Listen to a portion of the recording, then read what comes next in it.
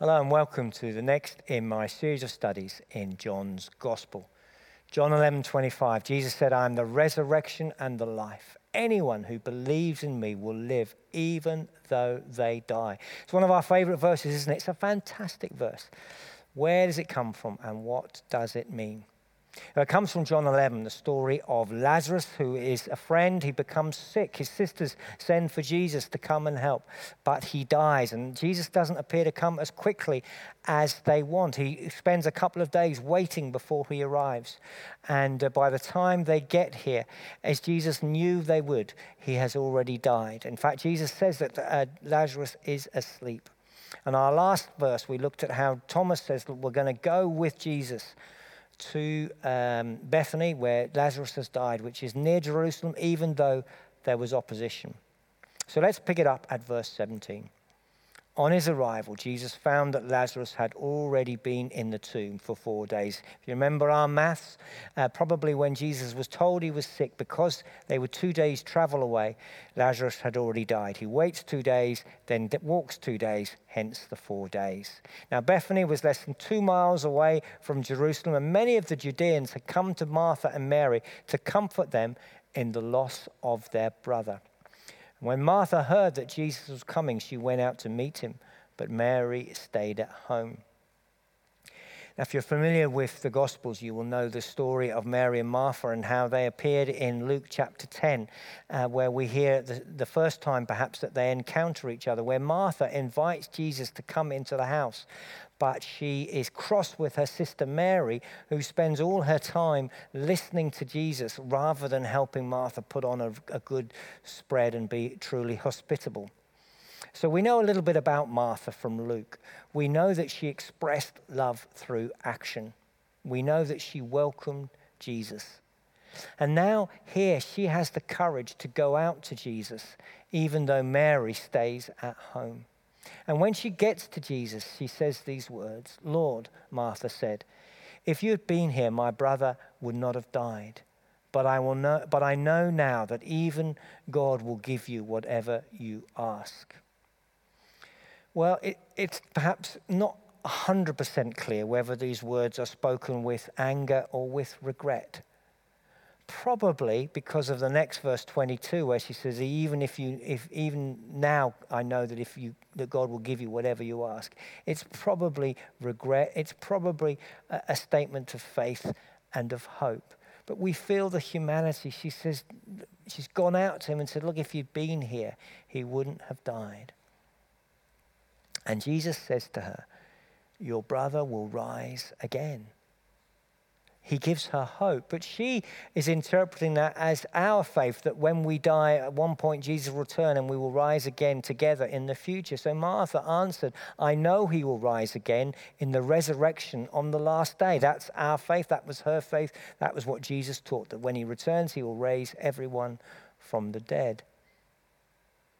And Jesus said to her, I am the resurrection and the life, and anyone who believes in me will live even though they die, and whoever lives by believing in me will never die. Do you believe this?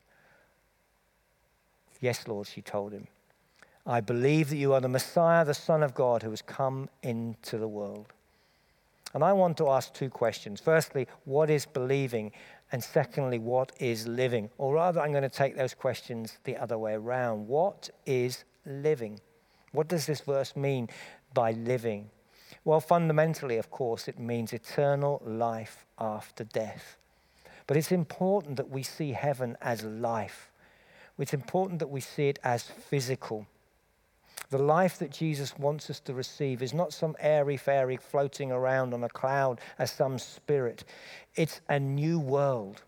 It's a restoration of all that this world was intended to be, with mountains and dolphins and sunsets and beauty and physicality. It is a place of joy. So often you hear people say they don't want to live forever or be in heaven because they have a complete misunderstanding from our culture of what heaven is. It's all that this world should be, and it's glorious, it's joyful, it's good, it's great. There's no more sadness. Every tear is wiped away. No more death, no more sorrow.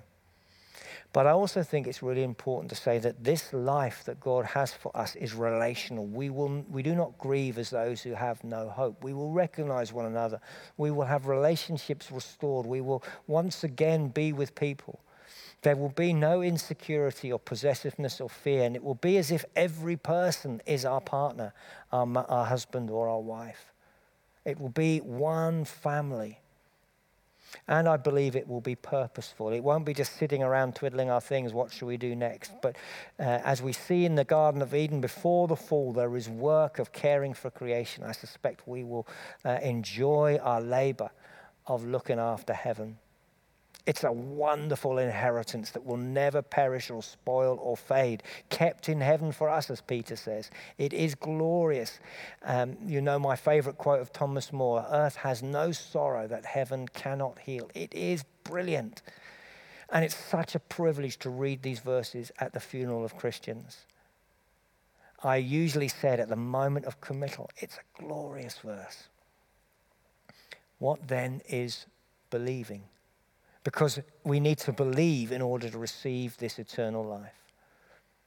I want to suggest that belief is a decision based on probability to act as though something is true. We don't believe something if it is a fact. We believe things that there is some element of question over. But we make a decision that it is most likely to be true, and we act upon that. So believing in Jesus, I think, is deciding on the probability of facts that Jesus is who he says he is, and therefore there are implications for our behavior, and that we believe what he said and we act upon it. In the beginning was the Word, and the Word was with God, and the Word was God. I and the Father are one. These are the words of Jesus. He is God among us. He is God on earth. He is, as Martha says, the Messiah. He is significant.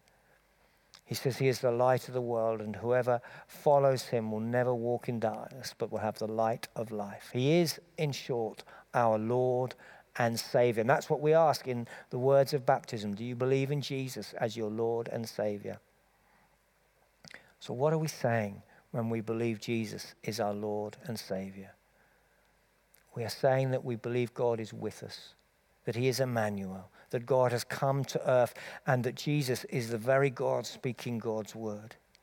We believe that he is the one who loves us, who has so given his life that we might not perish. He is the one who has taken our place in death. He is the one who has carried our sin. He is the one who has taken our punishment. He is the one who has risen and conquered death.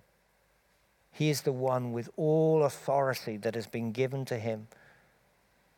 And therefore he is the one to serve and the one to obey. So what does that mean?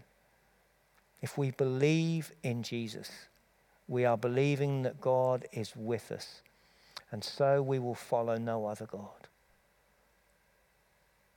Whether it be money or even our own selves or any other religion, to believe in Jesus is to say, I will bow the knee to nothing else but Jesus.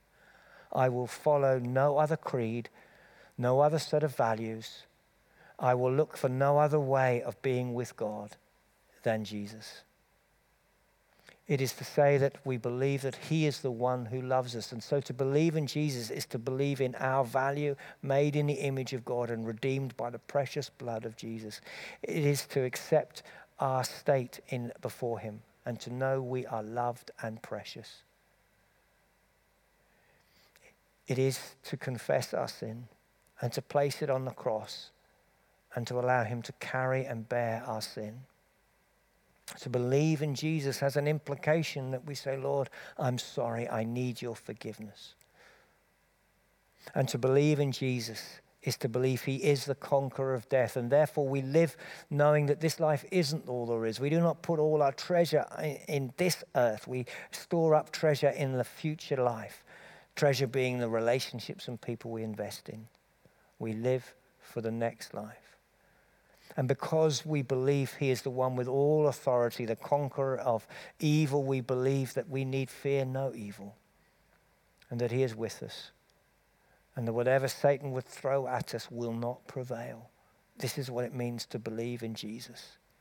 It means to believe that he is the one who we will serve, and therefore we will seek his agenda. We will follow his words. We will do what he asks of us. Our goal and aim is to please him and to bring his kingdom in and to serve him. And so he is the one we will obey, and we will obey him by following his command, and his command is to love.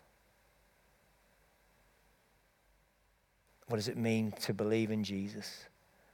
It means to believe he's our Lord and Savior, the one who loves us and the one we will serve. But how do I know if I believe enough? I know I can hear people saying, it sounds so difficult. I don't know if I believe enough. So I want to just simplify it down, because that last list that we've looked at is a lifetime of following Jesus. There's two fundamental questions to ask. Do I believe obeying Jesus is the best way of life, even though I can't manage it? Do I believe Jesus is Lord? Do I believe that even though I fall short, and even though I fail, and even though I don't get it right, do I fundamentally believe that to love my neighbor as I love myself and to love God with all my heart is the way to live? Because if that's my aspiration and my goal, then I believe in Jesus. And if I don't, and if I think, no, those words are not for me, and I don't really want to love others as I love myself, then we do not believe in Jesus. And we will not experience him as the resurrection and the life. And if we believe that the way of Jesus is the way, but we can see so often how we fail and fall short, then the second simple part of being a believer is to say, do I believe that the only solution for my failure, for my inadequacy, for my falling short is the work of Jesus on the cross? It's not my prayers, it's not my good deeds, it's not my other religious efforts, it's Jesus. And that's the mark of a Christian. I believe Jesus is Lord and Savior. I believe he's Lord because I want to live my life for him. I believe he is Savior because I believe he forgives and takes my failure in doing that. And if I believe in Jesus, then death is asleep and I will rise again. And if I believe in self or others or nothing, then I will not receive eternal life, because I would just repeat the mess of this world in heaven. And heaven has to be different. There has to be something that makes it different and better than this world. And the solution is to not allow in those who do not see that they've made a mistake and they do not aspire to live the Jesus way. So our questions for reflection. Have I chosen to believe in Jesus? Is that a decision I've made? Have I declared that publicly in baptism or something similar? What evidence is there in my goals or my fears that I believe in the resurrection? That I believe there is a life after death? And what evidence is there in my self-esteem or humility that I believe Jesus is my Savior? Or have I not really accepted him as Savior because I don't really feel I need saving, or because I beat myself up so much that I don't receive Jesus? And finally, what evidence is there in my behavior that I believe in Jesus as my Lord? Because unless I'm seeking to serve him, then my words are empty and not a belief. They're just a statement of words. Let's pray together. Lord, we thank you that you are the resurrection and the life, that death has no hold over you, and that death need not be the end for us. We thank you that you want to raise us from sleep and give us a life of eternal joy, of eternal purpose, of eternal relational love together. And we thank you that what's required of us is not perfection. We thank you that what required of us is not the ability to be fit for heaven, but just the aspiration to want to serve you as Lord and to place our sin at your feet and allow you to take it. And so we offer you our failure. We offer you our sin, and we say thank you for taking our place. Help us to live as resurrection people, for we ask it in Jesus' name. Amen.